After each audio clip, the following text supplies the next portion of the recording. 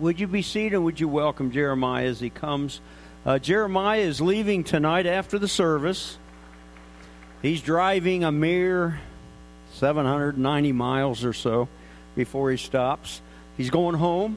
Going to spend the day tomorrow. Has some things going on with his kids. And then he's leaving Friday morning for Wisconsin. So he don't let a lot of grass grow underneath him. Thank you, Jeremiah. We've enjoyed your ministry so much today. I was with Lindell and Kay Browning, missionaries to Jerusalem, and they asked me who was here, and I told them, they said, oh, they've heard you. I don't know where they've heard you, but they also live in Indiana, and they said they know of your ministry, and all of us are grateful. We're grateful for these days, brother. Thank you for coming. Thank you for being here.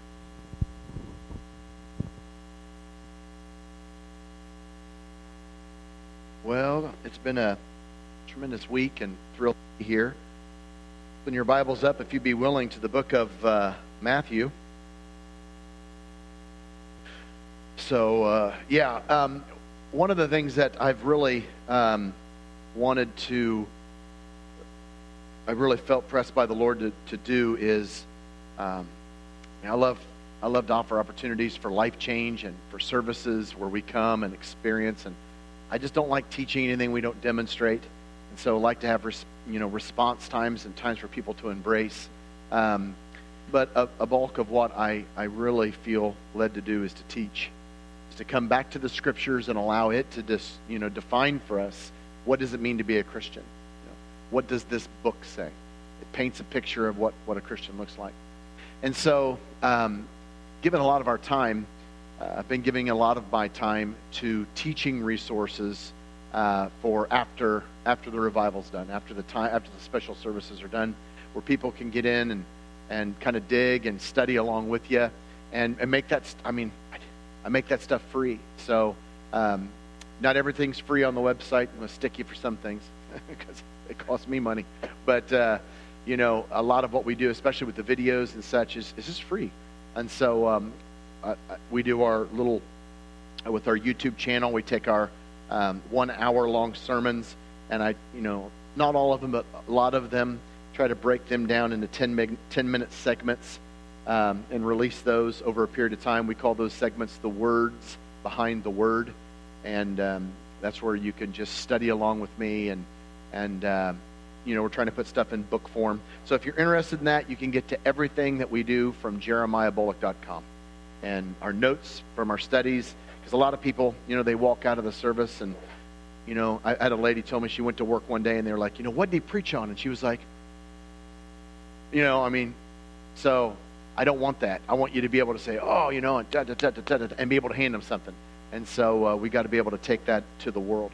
So I want to talk to you a little bit about that this evening, and we're going to look out of Matthew chapter 16.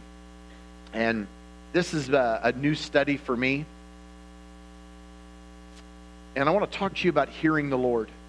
And if you've ever been tempted, and every one of us has been tempted, okay? If you've ever been tempted, that means you can hear the enemy.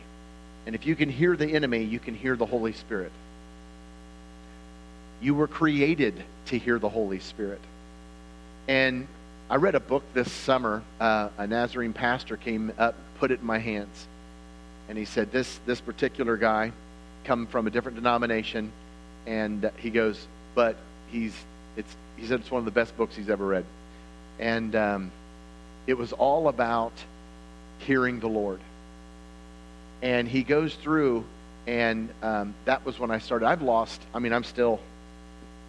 look like you yet, but, I've lost a pant size, right? And so one of the things he said in the book, he's like, one of the reasons we can't hear the Lord, it's not because he's not speaking, it's we've attuned our ears to the flesh. And he uses food.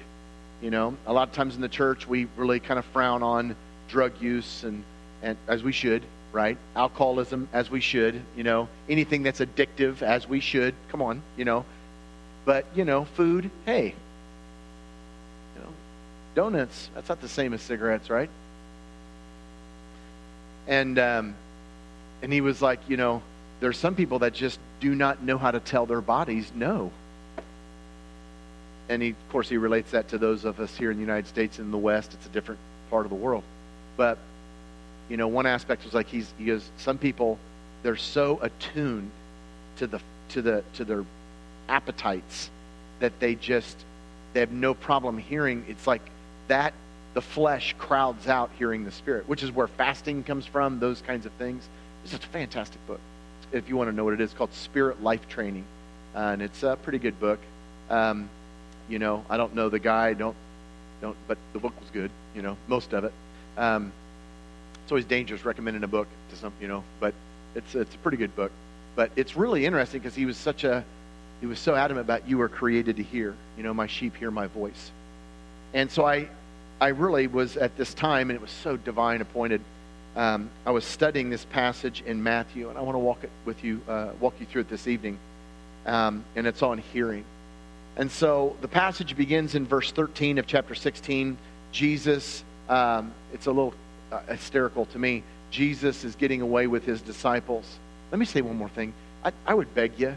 I would really beg you, if you're serious. I mean, if God's done some things in your life, you're wanting God to do some things in your life, get alone with Him. Like flat out, get alone with Him. Cut some party. Get up a half hour early. You know, take just a little bit of time out of The Simpsons or whatever it is you watch. You know, and I did that this last year. I cut out TV. Right? And the temptation is to fill it with something else, you know. But just cut out and spend some time with Him. Get in His Word. Get to know. Make up Bible maps. One of the things I love doing is I've got an office that's just, I go bananas. It's like, my wife owns the house. And so I built a shed out back. And I did. And it's like, you know, I guess 16 by 35. And yeah, it's great. It's mine. You know, I never clean it. It's wonderful. Dust everywhere. But like, yeah, I could do whatever I want with the walls. And of course, it's changed now. But I love Bible, like timelines. And one of the wonderful ways about studying the Bible is to put it in order. You know, go back and match the kings with the prophets. And look at the message and the history and put things in context. And it's just wonderful. Just go at it. Have a blast. You don't have any pressure on writing sermons, but just get to know and, you know, study the author, study the context. You know, but spend time with Him and say, hey, speak to me. I want to know you. God favors those who hunger.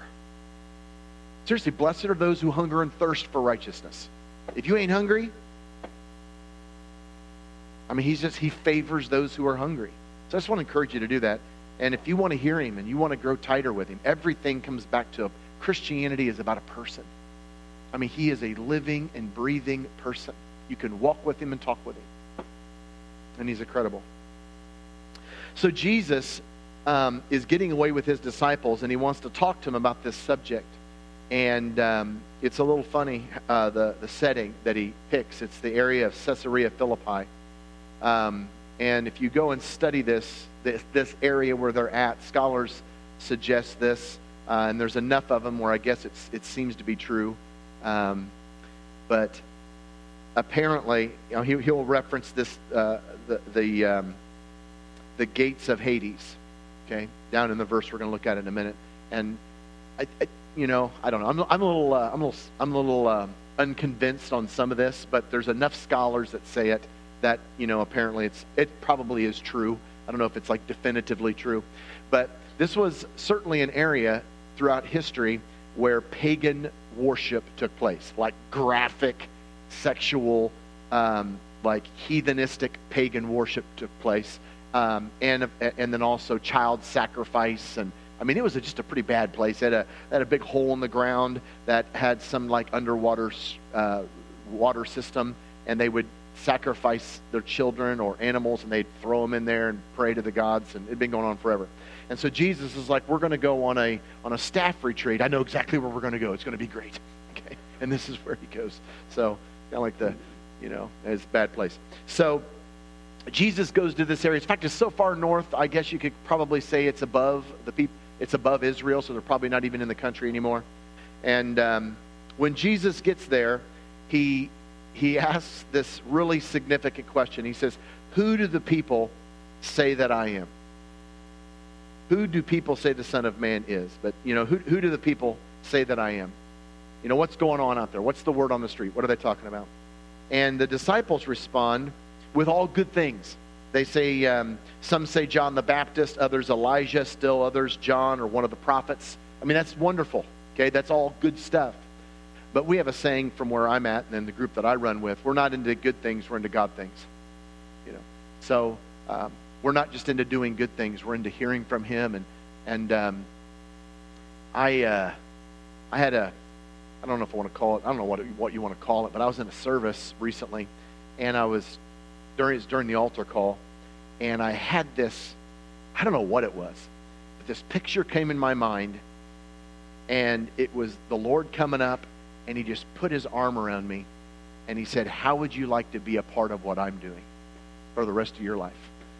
Not going out and doing random ministry or just doing random acts of kindness or doing just good things, but literally being a part of what He's doing. And I was like, I want that. I want that. There's a difference between good things and God things. Good ideas and God ideas. And so all these things that, when Jesus says, what are they saying about me? Oh, they're saying, really great things. Which is, those are great things. But they're all wrong. And in fact, He goes on and He says in verse 15, He says, but what do you say? Who do you say that I am? And Simon, this is a really critical part of Matthew's account, because before this, Simon is just Simon. Now, in the gospel itself, he calls, Simon is called Simon Peter, so that you'll know who he is, right? But, he was really just being probably called Simon. Peter was never even brought up until this point. And so this is a critical, crucial point in the identity of the Apostle Peter. This is a crucial kind of an identity crisis moment. And so they say, Jesus, who do all these things are being said, but what do you guys say? And Simon Peter speaks up and he says, you are the Christ, the Son of the living God. And Jesus, his response is full of his enthusiasm. He's excited. And he just declares, you are blessed. And he gets really formal. I mean, I can't even find this language in his calling.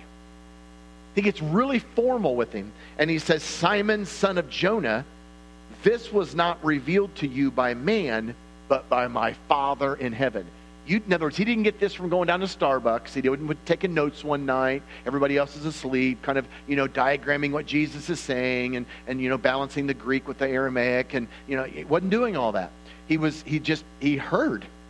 He'd heard from the Father. And he says, you're the Christ, the Son of the living God. And Jesus says, wow, you've heard from my dad. You've heard from the Father. This is what came from him. And what's so significant about this is pre-indwelling of the Holy Spirit. You don't have to be indwelt by the Holy Spirit to hear. That's what conviction is. You just don't decide one day, I think I'm going to follow Jesus. That's not what happens. God is speaking. In fact, I think we might have talked about this tonight. Everything runs together. But either did we talk about this tonight about the Muslims and the drink? We were talking about that over dinner. We don't know either. I don't know. Who knows? Who knows what we're talking about? Yeah. It was burritos, and then everything got foggy after that. I don't know what happened. But you hear. I hear these stories of like Muslims and in other countries having God speaking to them in their dreams and I mean, people's like, I don't know if I believe that. I do. God was speaking to me throughout my life. There's been periods of times in my life where I know His hand intervened, and man, He was dealing with me, and He was speaking to me. So God is trying to get through to us so we can hear. And so at this point, I mean, obviously Pentecost hasn't happened yet. Simon's, he's a handful, but he's heard. He has insight. And he says, hey, you're the Christ. And so Jesus says, you're blessed. And then he expounds on this. And this is where we're going to have to look at a little bit of context and language. He says, and I tell you that you are Peter, and on this rock I will build my church. Let's just start with that. Okay, we'll get on to the gates of Hades will not overcome it. But he begins and he says, and I tell you that you are Peter, and on this rock I will build my church. Now, right out of the gate, there is literally no scholar, even the not so good scholars. Okay, it's not like there's no scholar that says, well, that's not true. Okay, you have some Catholicism ideas that ran way long ago where Peter's the rock in which the church, and it's his line, and yeah. I think even now they're like, yeah, I think we're a little off on that one. So I don't know. I can't find anybody. I don't read anybody who say, Peter is the rock on which the church is going to be built on. It's not like Jesus looks at Peter and goes, oh, wow, you're the one. Okay. That's not what he's talking about. So how does this work out? What does he mean? I tell you are Peter, and on this rock I will build my church. What's he talking about? Well, the word Peter is in the masculine, and it's the Greek word Petros. Rock is in the feminine, and it's the word Petros is actually derived from the word rock, which is Petra. So rock, Petra, Peter, Petros. Good so far? Petros is derived from Petra. So when Jesus says your name is changed, your identity is changed, that's expressed in the terminology that he uses. You're now Petros. And on this Petra, I'm going to build my church. So he's not saying you're Petros, and on the Petros, I'm going to build my church. I'm talking about Peter. It's I'm Petros, and something has happened that has changed Peter, and that's the Petra. We good so far? We're halfway there. That's the hardest part. So he says, hey, Peter, you're Petros. And on the Petra, which has influenced you and made you from Simon to Petros, I'm going to build my church on the Petra. Well, you're like, well, what's he talking about? And there's a lot of people that are going to say, on this rock, I'm going to build my church. And they're saying, oh, it's right there where they're standing. It's really hilly ground up there, a lot of rocks up there, and God's going to build his church right there. Well, no, there's still not a church there. Okay, so that's not like home base. That's not where you mail your checks and all that. That's not what he's talking about. You say, well, then what does he mean by rock? Well, what's the context? The context of the whole passage is he comes and he says, listen, who do the people say that I am? And of course, they miss it. And then Peter says, boy, you're the Christ. And Jesus says, wow, you've heard. You've heard from my Father. And it's changed you. And on this rock, I'm going to build my church. So the rock that Jesus is talking about, what the church is going to be built upon, is going to be a people that is going to be hearing from God. Because when you hear from him, it changes who you are. I've mentioned this. This is so significant. I mentioned this several times this week, that you have to have an encounter with him. This is not just cranial, teens especially. This is not just information gathering. This is encounter. This is having a definite event where you and God come together and you're just never the same. Like he's real. He's a person. And I could pick it up. I pick it up like that. I'll be in conversation with people and they'll want to argue theology. And this was years ago. I was in Indiana. This is a little bit long, but I'm doing well. I'm doing really good tonight. So I'm in Indiana. This is hysterical. You want to hear this story? It's a couple minutes, but it's really good. Buddy of mine's pastoring in northern Indiana. So he calls me, wants me to come to revival. And I said, sure, man, I will. We schedule it. And I put it in the same area as with the other churches, because those are the days we're living in a bus. And so I'm preaching at Bluffton, and he comes down, he and his wife, with this other guy and his wife. Pastor Tim Dilly was his name. And he's pastoring the United Methodist Church in town, this massive church, biggest in that area, a couple thousand people. And the deal was that they were in the same town in Ossian, Indiana, and they would meet together for prayer every week. And Chad was his name, my buddy.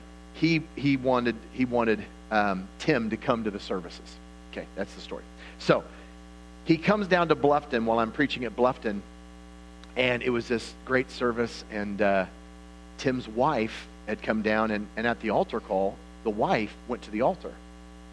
And then she got up and she came back, and my wife prayed with her, and it was powerful. And after the service, I guess, Chad and his wife head back, and Tim and his wife are following.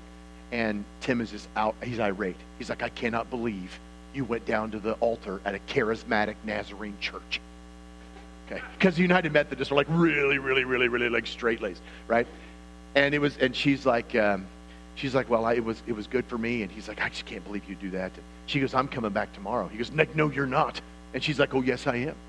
And so, and all this is going on, and I didn't know about it. So they end up coming back, and but he didn't come with them, and so because he wouldn't give her a ride. So she got a ride with Chad and his wife, and to save face, they didn't say anything, and keeping it behind closed doors. It's all hysterical. So they come to the services again. Well, he ends up driving separate, and he hides out in the lobby, and he's looking through the doors, and I didn't pick up any of this, and all this drama's going on. That's all the backstory. So, and that week goes by, and his wife gets set free, and she's just, it was wonderful what's going on. So they all go home, and so a month later, I show up at their church. And we had service Sunday morning. Sunday night, Tim comes to the service, and we preach, and he comes down to the altar, and he pops up when I come down to pray with him, and he literally runs out of the church. And I was like, that's weird, because they didn't have service on Sunday night. He had come, and so we meet on Monday morning for their normal time. Every Monday morning they met. And he shows up in this suit and tie, stack of theology books. And he sits down. I was going to the gym. That's before I was fat. And I was going to work out. And I'm in my gym shorts and T-shirt. I'm sitting there at Starbucks with a Red Bull, looking like me. And he comes in and sits down, and he wants to talk theology. That's what I'm getting at. Said all that to say this. So he wants to talk theology. And he said, I got some questions for you. And I said, well, hold on a second. And I looked back. I was being prompted by the Holy Spirit, but I didn't recognize it. And I said, hold on a second. I said, tell me about what's going on with you and Jesus. And he just starts crying. He's like, my marriage is in shambles. Kids are a mess. All of this. He's just pouring out his heart. And then I lean forward, and I put my arm around him, and I start praying. And I pray with him for a couple minutes, and I let go, and he grabs his books, pops up, and leaves. And I look at Chad, and he was like, don't worry about it. There's a whole, and I'm oblivious to everything. I'm oblivious most of the time anyway. So he came every night that week, sit in the back row, come forward, respond, cry, get up, run out of the service. And that week went by, and I never saw him again. And 6 months down the road, he shows up at a church and in Wabash, Indiana, and they had a testimony time before the service. I'm in the front row, and this guy starts testifying, and I'm like, I know his voice. And I turn around, and it's him. And he drove up there to hear me, and he gave this testimony how after 25 years of ministry, he went to a charismatic Nazarene church and got saved.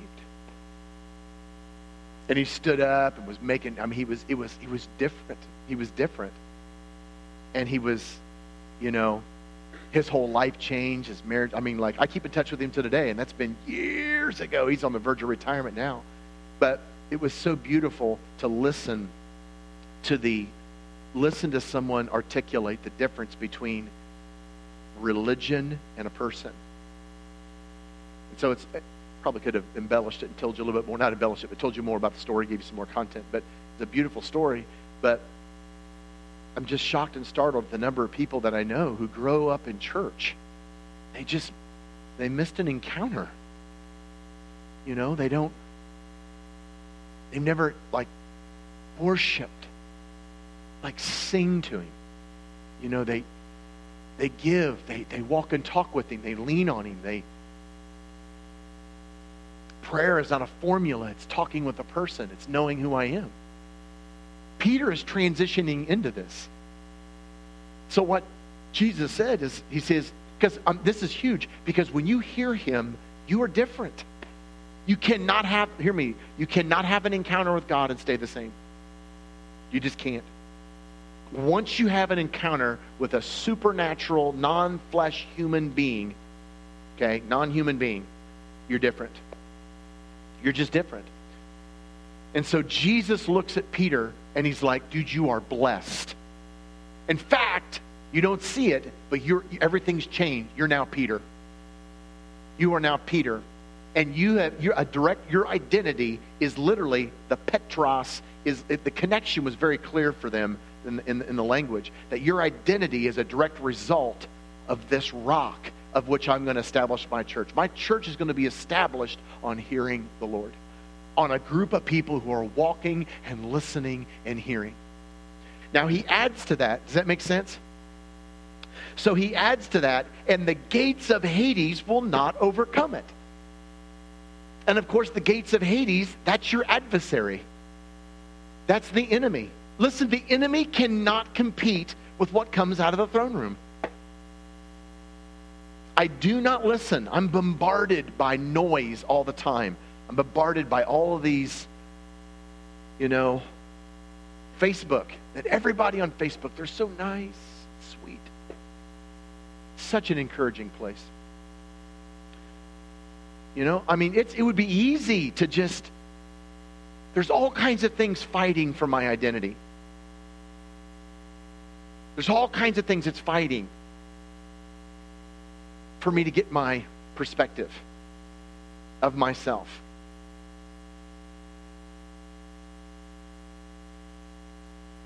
But what comes out of the throne room is truth. And I mentioned this week, but I'll say it again. I'll give you a little bit more. I said this, I did this study. Let me just give you just the flat thing, and we'll talk about it for a second. But when I was going through some eschatology stuff in the last year, and it was just it kind of stuck out in my mind. I never really put it together. But everybody in the kingdom, whether they're worshiping, whether they're coming back to fight, the reward for salvation are these white robes. Like everybody, we're all going to be wearing white robes, big bathrobes. It's going to be, we're going to be wearing big bathrobes. It's going to be great, And I joked to my kid, my son, yeah, I'd rather have tactical wear. Maybe I'll white tactical, something. But everybody's wearing white robes. And they're always spotless and without stain. And and the Lord really helped me and brought some revelation that in the Old Testament, it was the blood of Jesus that the blood of the lamb could not remove the stain. The blood of Jesus removed the stain. So during an old covenant time frame, there was no sacrifice for rebellion. There was no sacrifice for inward change. See, in an old covenant time period, you had law, but you did not have inward change. So Jesus would teach and say, Old Testament, New Testament. He would say, you heard it said, but I say to you. So you heard it said, outward stuff. Don't kill people. Okay? Big fan. Don't murder people. But I say to you, don't even hate. So the new covenant is an inward transformation, not just the adherence to certain rules. Well, I'm a Christian. I go to church. So? I read my Bible. I pray. I don't smoke, drink, or chew, or go with girls who do. I don't lie. Okay? That's all fine. But now think about this. See, you are a new creation in Christ. And it's crazy. I meet people in church, they just don't really buy that. They live their whole life wrestling over the same stuff over and over and over and over and over. You realize that makes a weak, watered-down version of what Jesus accomplished. This is not biblical. You can be different. And most of the time that comes not from correct theology, but from experience of just never living different. Well, it's not, we can't put that on God. There's other factors involved. Maybe that's what we'll do tonight. I've wrestled all day with what the Lord wants to do tonight. Maybe that's what we'll do tonight. Set that over here. We'll come back to that. But during an old covenant time frame, the law was given not to produce righteousness, but to reveal sin. So if you could be considered righteous by observing the law, great. You just don't need Jesus. Okay, so the law wasn't given to produce righteousness. And you and I are not under the law. The law was given to reveal that we need a Savior. Period. So Jesus came that we could be, He literally came and accomplished for us what we couldn't accomplish. And to bring us into a reconciliation, bring us into a relationship with God. That's what Jesus came to do. And to transform you so that what he looks like, you and I can look like. I know that's a lot, and I keep stacking stuff on, but that's the message. So in the old covenant, you could be forgiven, but when God looked at, here's how I do it. Here I look at it. When you could be forgiven, but you still had the stain. So in the Old Testament, you could be forgiven, but you're the person who is forgiven. And forgiven's a great thing. Moses was the murderer who was forgiven. Okay? So when you're looking at someone in the Old Covenant time period, you could be forgiven, but you were still the guy who did that, who was forgiven of it. In the New Covenant hour, there's no stain. I mean, it literally means that it's not just you're forgiven. It's not that you're forgiven, is you're completely, it's like you never did it. That's the idea of justification. I've been justified. My debt has been settled. I've been purified. I've been cleansed. So when you stand as a Christian before God, it's like you've never done it. You're new. That's truth. So you have to live with that perspective. The enemy doesn't live with that perspective. The enemy is the accuser. So the enemy comes to you and wants to judge you by the law, because that's how he operates. He doesn't see the truth. There's no truth in him. He doesn't operate like that. So that's really significant. So I get my identity from how he sees me. I listen from the throne room. I believe what he says about me and not what you say about me. I believe what he says about me, not what I say about myself, not what I feel about myself. I don't listen to I have emotions, I just don't listen to them. I believe what he says about me, not what I did in my past. So when the enemy comes and reminds you of your past, are you hearing? If he comes and reminds you of your past, he's operating illegally because he's trying to attach to you something that now belongs to Jesus.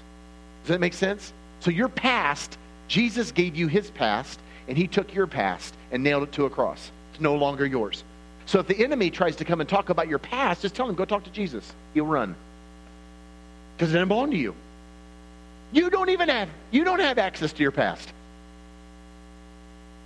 That's truth. There's a difference between truth and information. I live by the truth. And what's truth? I am the way, the truth. Truth is a person. So I live out of the perspective of Jesus himself. That's the truth. It's not facts and information. I live according to the truth. Period. I'm gonna live through his perspective. So it's not even, I don't even live right and wrong and morals. That's why routine, there's a difference between good things and God things. Peter goes out on a boat with a bunch of disciples. Jesus says, get out of the boat and walk. That doesn't line up factually. Truth-wise, it happened. Now, Peter went out there 3 years later. This is not in the scriptures. But he goes out there 3 years later with his grandkids and goes, watch this. Almost drowned it that day. Because it's not, and we do that. We try to sanctify methods. If we could get the right song and the right worship team and the right structure and the right day and the right... That's just not his language. Those who are led by the Spirit of God are sons of God. That's the deal. Does it make sense? So he looks at, seriously, does that make sense? Or do this. I'll just keep, they're like, you'll just keep going. So Jesus is talking with Peter, and he's told Peter, man, everything's going to change for you. Why? Because you've heard from the throne room, and I'm building my church. My church is going to be built on those who listen and hear from the throne room. Because the enemy cannot compete with what comes out of the throne room. Because his truth exposes the lie. Tempted to say one more thing. Tempted is not the right word. I meet people who they're transformed. but they've lived in lies so long, that's what has to be undone. Remember I told you this week about the growth in grace, entire sanctification, or initial sanctification, entire sanctification, growth in grace. The growth, that's what the growth in grace is. The growth in grace is I'm a brand new creation, but I'm going to spend the rest of my life working out what that looks like. I've had this encounter of Jesus, and I know what he says about me, and I say, really? And he says, yes. The moment you're saved, wham. Seriously, he cleanses you as white as snow. I don't feel as white as snow. Oh, that's your problem. I was praying with this guy. I think I shared this the other night back in the room, but I was praying with this guy one time, and he'd been through some really rough times, and he had just shut down all emotion. He told me he didn't remember the last time he cried. You know, he just shut down all emotion. Well, he got radically, God dealt with him, and man, it was awesome. And he's like, I just don't feel anything. I feel numb. I was like, that's because you've been shutting down emotion your whole life to deaden the pain. That's where like alcoholism comes from. That's where overeating comes from. That's where all that sin stuff comes from. It's coping mechanisms. So you get transformed, but now you're going to have to learn, okay, I don't need to do that anymore. You have to learn how to feel again. And then it can be opposite for some people. They're like an emotional wreck, and they're going to learn to live out of the Holy Spirit, not out of emotion. That makes sense, right? So what happens is we have these crisis points where we encounter God, we're brand new, but we're still living in the patterns the way we've always lived, in the lies. Well, I don't want to live like that. I want to live out of the Holy Spirit. I want to live out of... So I had to learn not to live through my fists. You know? Beating that guy is going to make me feel better, but it's not going to change him. You don't struggle with that? You don't have old people driving in the fast lane 10 mile an hour into the speed limit? Yeah. You're blessed. Praise the Lord, man. It's rough. I'm going to deal with that all night tonight. Let's look at the last part. So he comes in verse 19, and this is my favorite part. And he says, and I will give you, because Peter is an illustration of what the church is going to look like. The church is founded on the Petra, and when you're founded on the Petra and you're hearing from the throne room, makes you Petros. So when you hear from God, you're changed. When you hear from God, you're changed.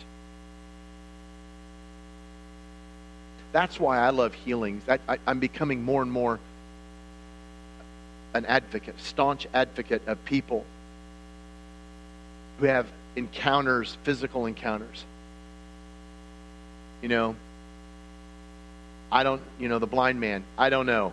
You might be right, you might not. Here's what I do know. Couldn't see, I can now see. I'm not sure what that means, but I know I didn't make this up.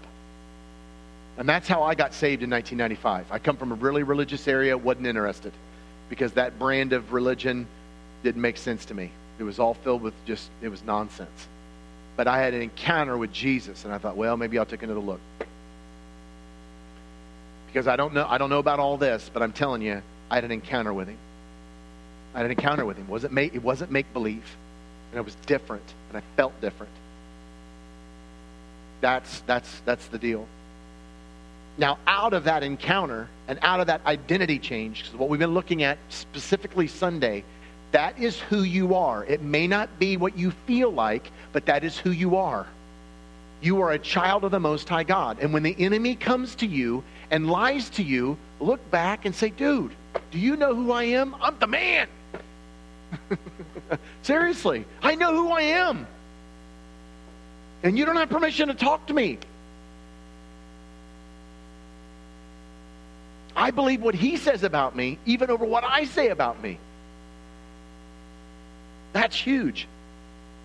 And Jesus says, I will give those kinds of people, Peter's the first one here, I will give you the keys of the kingdom of heaven. Keys are always, it's one of the imagery pieces in the New Testament that's always consistent. Keys have to do with authority. I'm going to give you authority. And what are you going to have authority?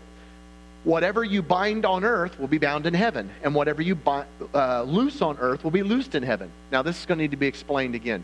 Because in our English translations, it sounds like, Peter, I'm giving you authority. You're hearing from the Lord. Whatever you bind on earth is going to be bound in heaven. So just go start binding stuff. Whatever you loose on earth will be loosed in heaven. You're in charge, Peter. You're the one.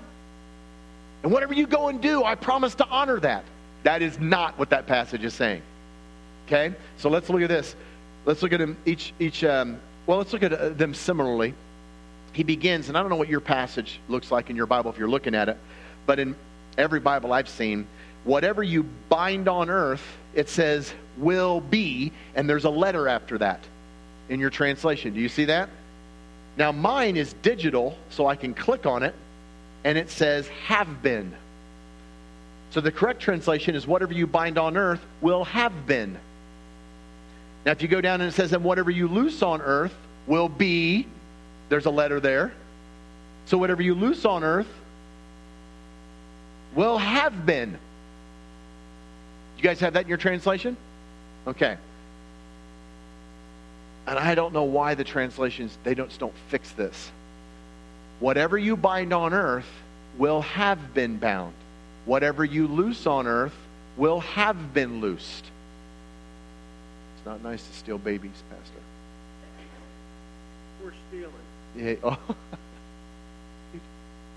He's such a good pastor. Don't let him go. So he tells Peter, whatever you bind on earth, this is so crucial. I'm absolutely convinced if you knew who you were, your town would be different. As great as he is, biblically I can prove to you it's not his responsibility to win the town, it's yours.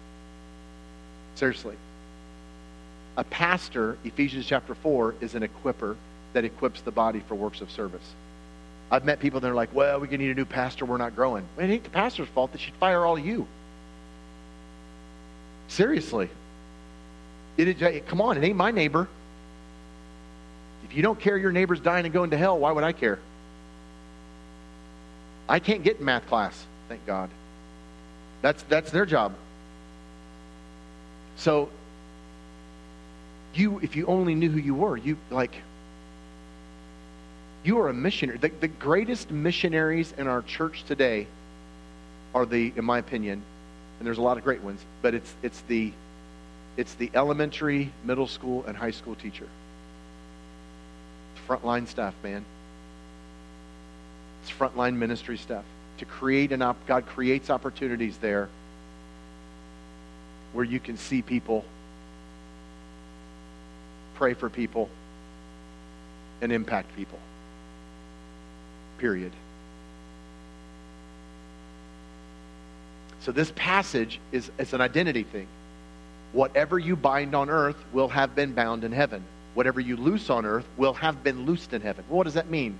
Well, the verb there, which in NIV and some others is translated be, just be, it's actually will have been, and it's actually two different Greek verbs. Ready for a little grammar? Okay. Hold your excitement. Will have been is two Greek verbs put together. It's a future indicative, and then it's a perfect tense verb. So it's a future tense and a perfect tense. Both verbs acting together to express will have been. And you're like, okay, what does that mean? Well, a future tense is a verb tense that describes the action as being future. Tonight, I will drive home. It's future. Okay, future tense. I'm not sure we have stuff like that in English, actually, primarily, but that's what we mean by the future. So something I'm going to do. It's in the future tense. I'm going to drive home tonight. Okay. Now, the perfect tense is one of my favorite in the New Testament. The perfect tense is a completed past action, something that's in the past that's happened, comes for a little while, stops. So it's completed past action that influences the present. That's what the perfect tense is. So a perfect example of that is in 1995, I had an encounter with Jesus. It was a moment in time that had a beginning and an end. It was an encounter, it was a moment, it was a crisis point, and I've never gotten over it. I met my wife in 1995.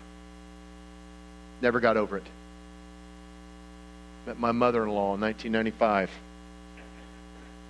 Never gotten over it.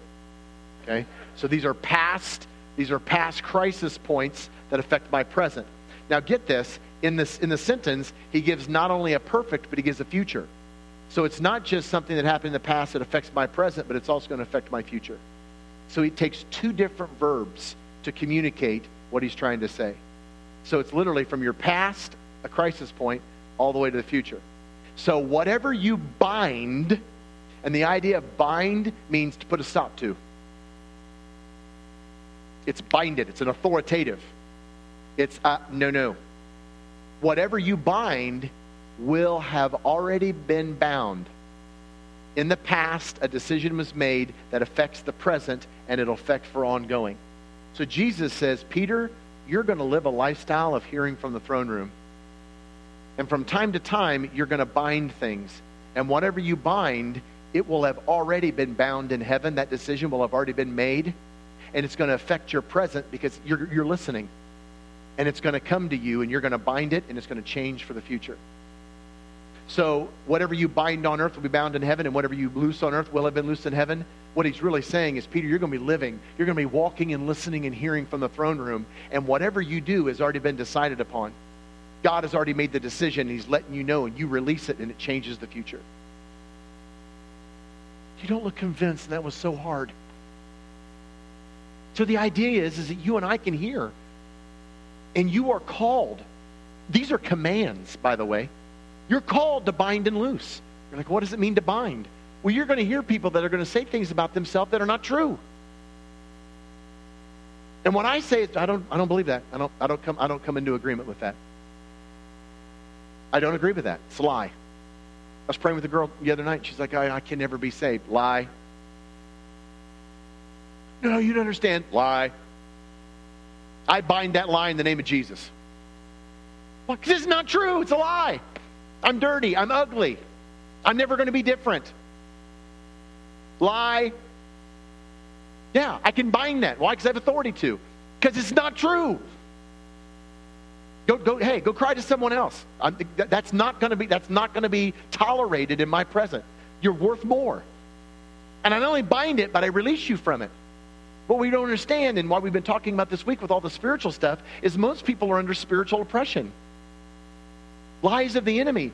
All the enemy wants to do is come and speak a lie to you and get you to believe that it's true. That's all he wants to do. That's what bondage is.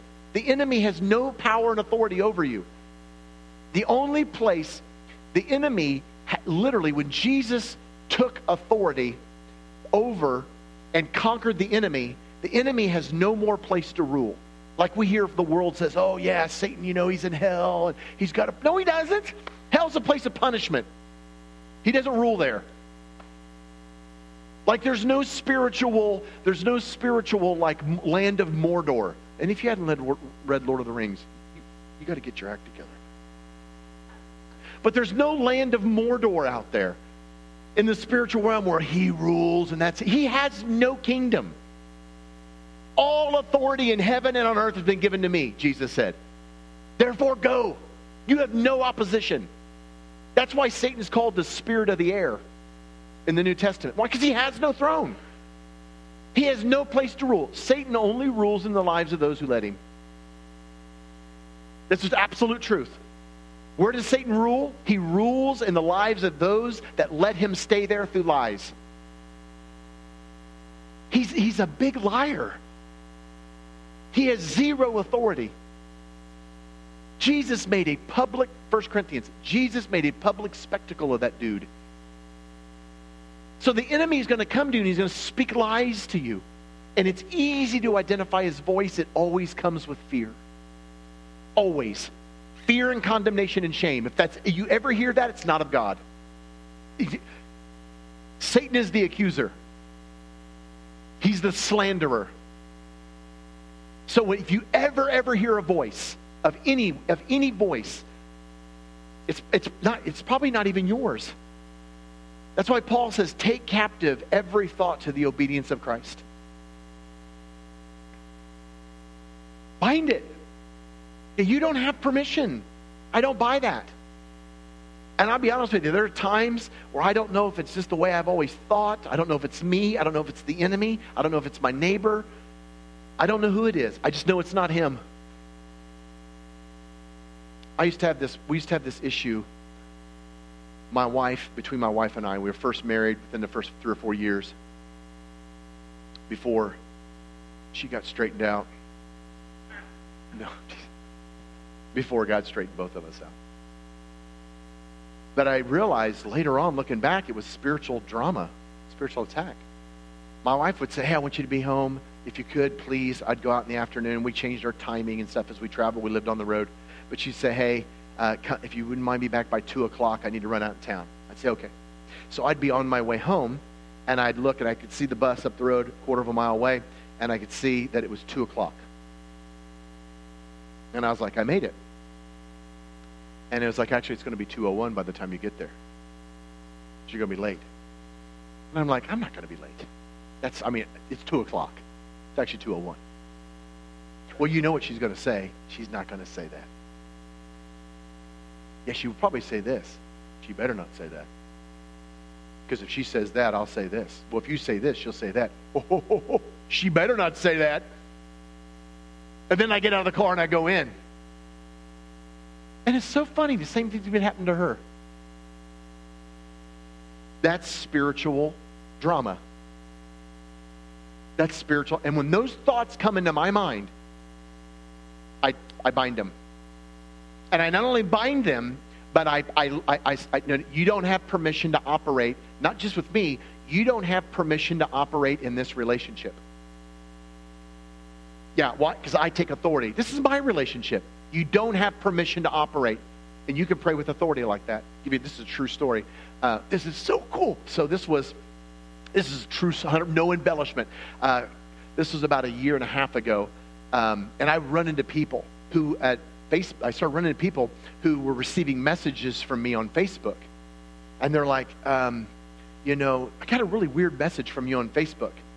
And I was like, really? And they're like, yeah. And they let me read it. It started off with, dear beloved, may God shine forth his grace upon thee. I've got this, and I was trying to sell him something. I'm like, that's not me. And he's like, look, it's Jeremiah Bullock Ministries. But it was like Jeremiah Bullock Ministries. And it was a fake. You ever get those fake accounts on people, your friends want to be your friend? They've got like 4 followers, and it's not them, and you report them and all that? Okay. And so, they made a copy of my Facebook, and I didn't know if they were contacting churches and saying, hey, I got this new stuff that I'm going to sell it to you. And they were like, it doesn't sound like Jeremiah. And so I got on Facebook and I looked and found it and reported it. And it was happening. Dude, it was like a war. It was terrible. And I was praying about it one day, and the Lord, it was so clear to me. He's like, why are you tolerating that? I was like, what do you mean? You're supposed to be the strong tower. Hello? Protect me. He's like, don't tolerate it. Bind that. I was like, I can bind that? Yeah. Like, what? So I was like, I bind that. Yeah. Satan, you can't have my Facebook. Seriously, in the name of Jesus. I'm not living in sin. There's no nefarious purpose. I'm not using it to make money. I don't solicit. It's for the glory. It's the only reason I have it, because I don't like Facebook. It's a platform of ministry, and you're not allowed to have it in the name of Jesus. Stop. I've not had one since. Dude, it's hysterical. People say, seriously? Don't seriously. If you only knew who you were. See, I do. Apple has 2 departments. We'll just use Apple. Apple has 2 departments. They have the quality control. Probably not exactly true, but they have the quality control. Everything they sell is going to have a quality, and they're going to control that quality. Okay? In Christianity, that's the pulpit. That's the truth. We declare this is the truth. But then there's the product development department. And that's where, limbs get blown off, phones melt down, right? People come up missing. It's that kind of how does this work department. I live in this department. I think most of us live here. And you have to have this. but what does this look like down at my job? And I experiment. People say, are you that name it, claim it? I'm trying it. Why? Because I don't know. How does this work? How does binding and loosing work? I don't know.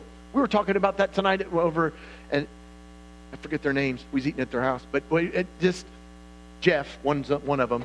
That's his kid. And seriously, we were talking about this tonight, and we prayed for people and they get healed, and we pray for people and they don't get healed. How's that work? I don't know. I'll let you know. Ain't going to stop me from praying for people. But I don't know how that works. There's all kinds of things I don't know how it works. But I tell you, I've been experimenting. I've been finding myself when I wake up in the middle of the night, I'm thinking, okay, did I just wake up? And then I pause. Then I get up, because I'm old, and old people do that. And then I go back by my kid's bedroom and I pray over my kids. Why? Because they're my kids. And this is my house. And Satan, you do not have permission to be here. In the name of Jesus, be gone.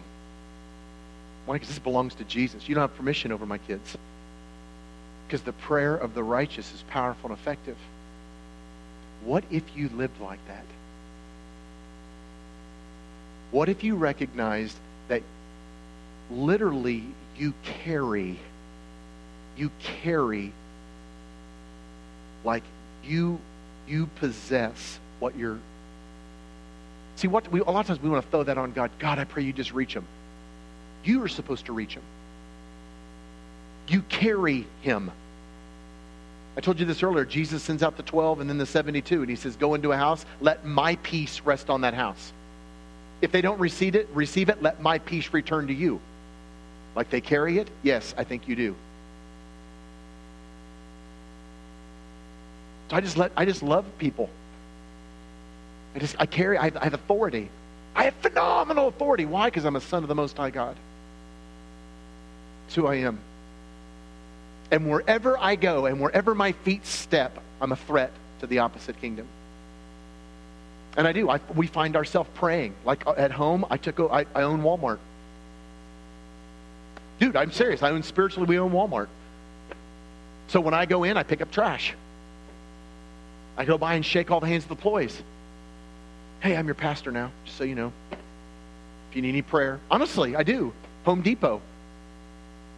Everybody knows my name at Home Depot. What's your name? Just call me pastor.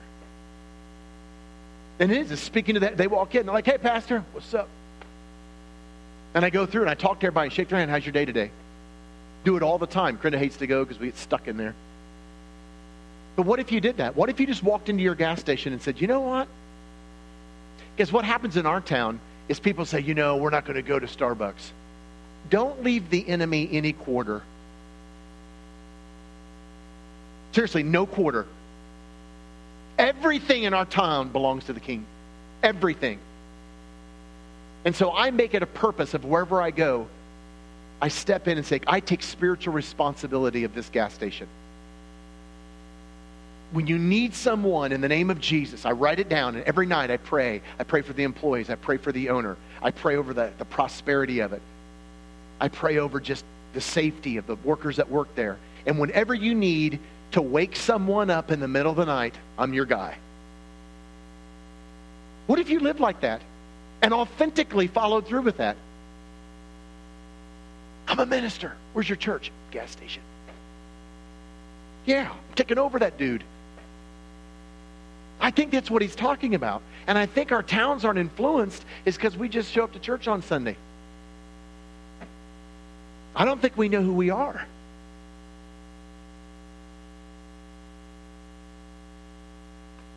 Maybe we could have some, could you you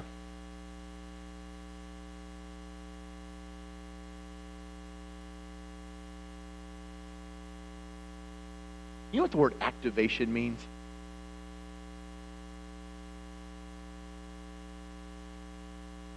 I love activation.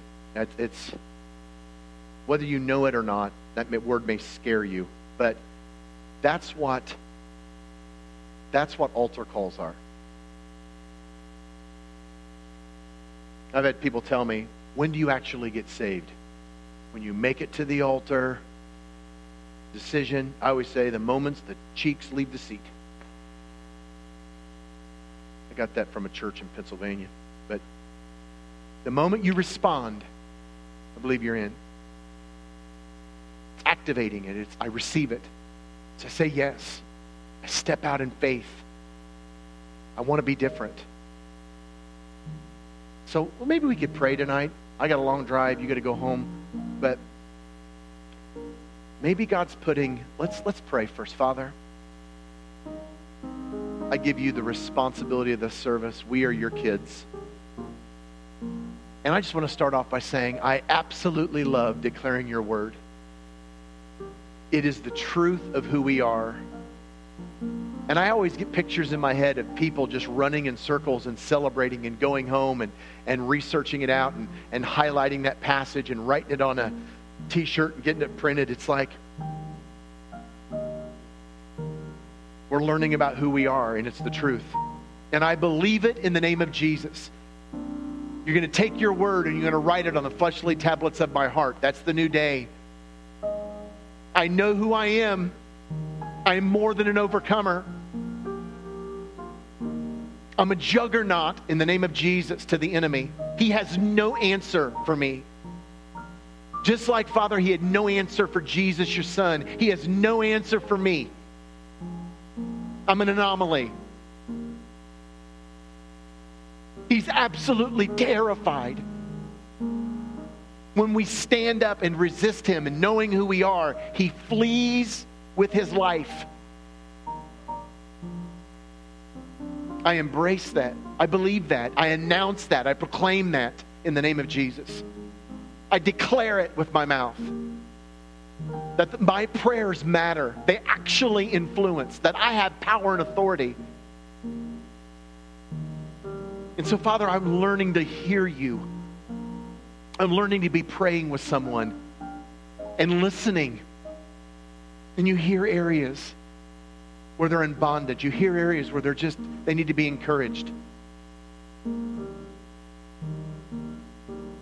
In the name of Jesus, we can all hear you. Teach us to listen. Because we carry the answer.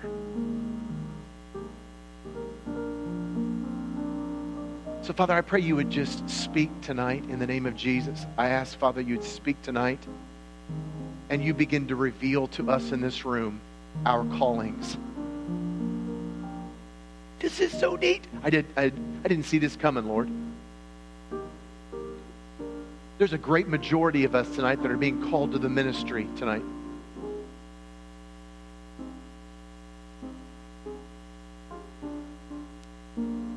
I do. I receive in the name of Jesus my calling to the ministry.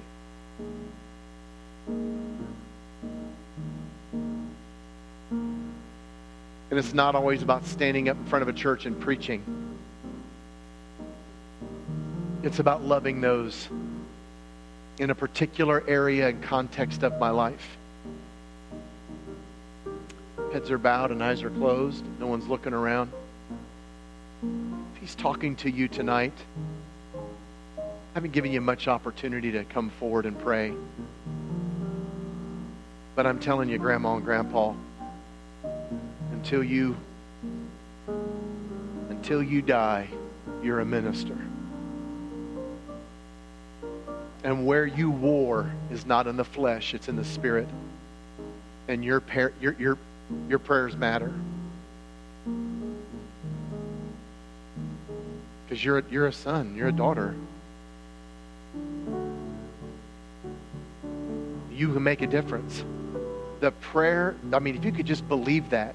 I know we read it and we believe that, what it's written is true. But if we could believe it's true, that I can walk boldly in the throne room and that my prayers are mighty for the pulling down of strongholds. My prayers are powerful. I'm more than a conqueror. I'm more than an overcomer. That what I say matters. I'm under the impression, Father, that it's your will and desire in our heart that we release into our physical world through our lips. You've given us that great pleasure of partnering that way. So maybe he's speaking to some of you tonight, and I do. I feel like there's some here, perhaps, maybe a few that you've really struggled with believing this week with what the Lord was talking to you about. And you can go on and rinse, repeat, and live the way you've been doing it. Doesn't matter. You can do whatever you want to do. I don't care. But if he's speaking to you tonight and you want to be different, would you come and pray? Maybe God's calling you to ministry in the area. Unlikely ministry. Aisle 6 down at the Winn-Dixie. Maybe you want to come. Maybe you want to pray. Let's spend some time in prayer tonight before we close. Teenagers, we need a voice in your generation. So enough talk. Let's have some time in prayer, and in a few minutes I'm going to close this. If you want someone to pray with you, we could do that as well. But let's pray tonight together, shall we? And then in a few minutes we'll close. It is one of the great struggles that I have, the monotony and the routine of life. My love for you, my avoidance of sin, that's consistent. I'm under the impression, Father, that churches are filled with wonderful people who love you, who are the real thing, but we become inactive Monday, Tuesday, Wednesday, Thursday, Friday, Saturday. I mean, we're dedicated, we tithe, we believe in the body,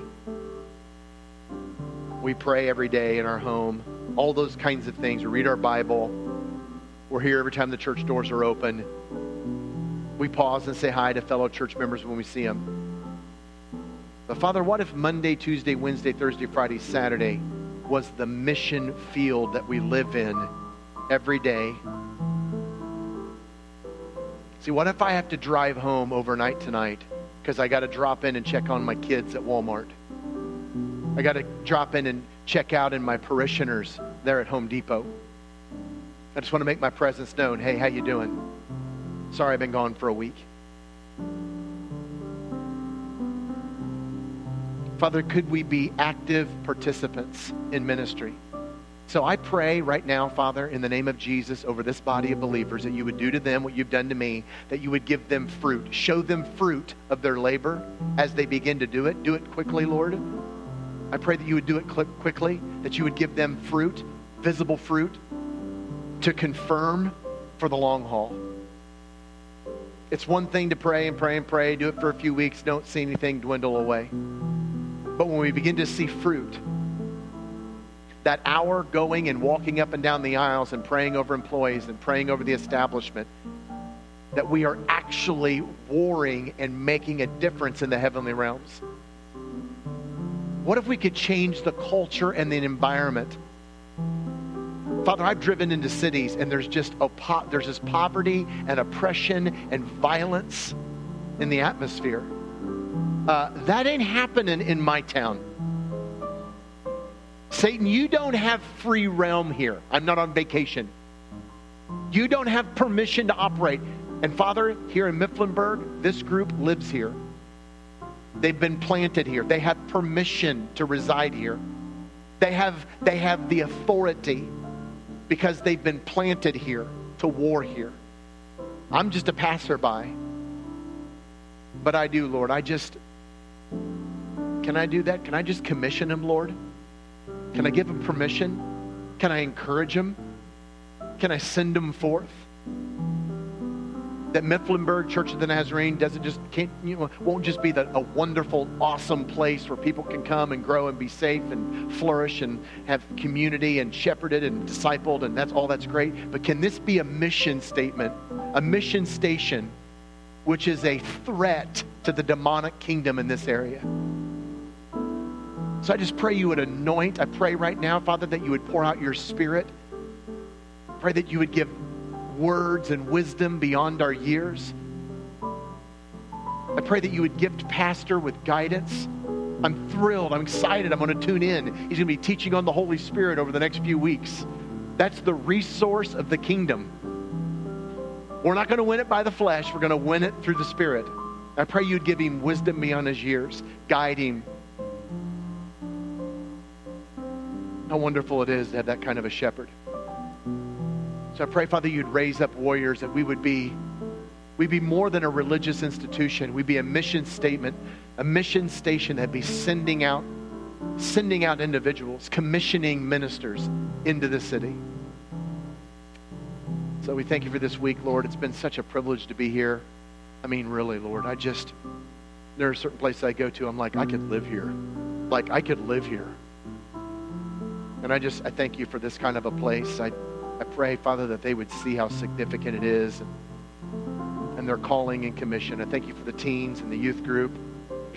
They've got so much going for them. Pray you would expand their influence. Pray that you would just promote them. Pour out your Spirit upon them and use us for this hour. And we love you and we praise you in the name of Jesus. And everybody said, amen, amen, amen, amen. Well, go quietly. We can visit among each other. Pray for me tonight, if you don't mind, if you think of me. I got a nap this afternoon, so I think I'll be pretty good. I'm going to listen to a good audiobook. A couple Red Bulls. I'll be good to go. I love you. It's been honestly, it's been a privilege to be here. What a jewel of a church. Like, seriously, this is a great place. I go to towns where I'm like, yeah, I probably wouldn't go there, but I would come here. Seriously, this is a great church. It really is. So, appreciate you. Appreciate you. You're dismissed.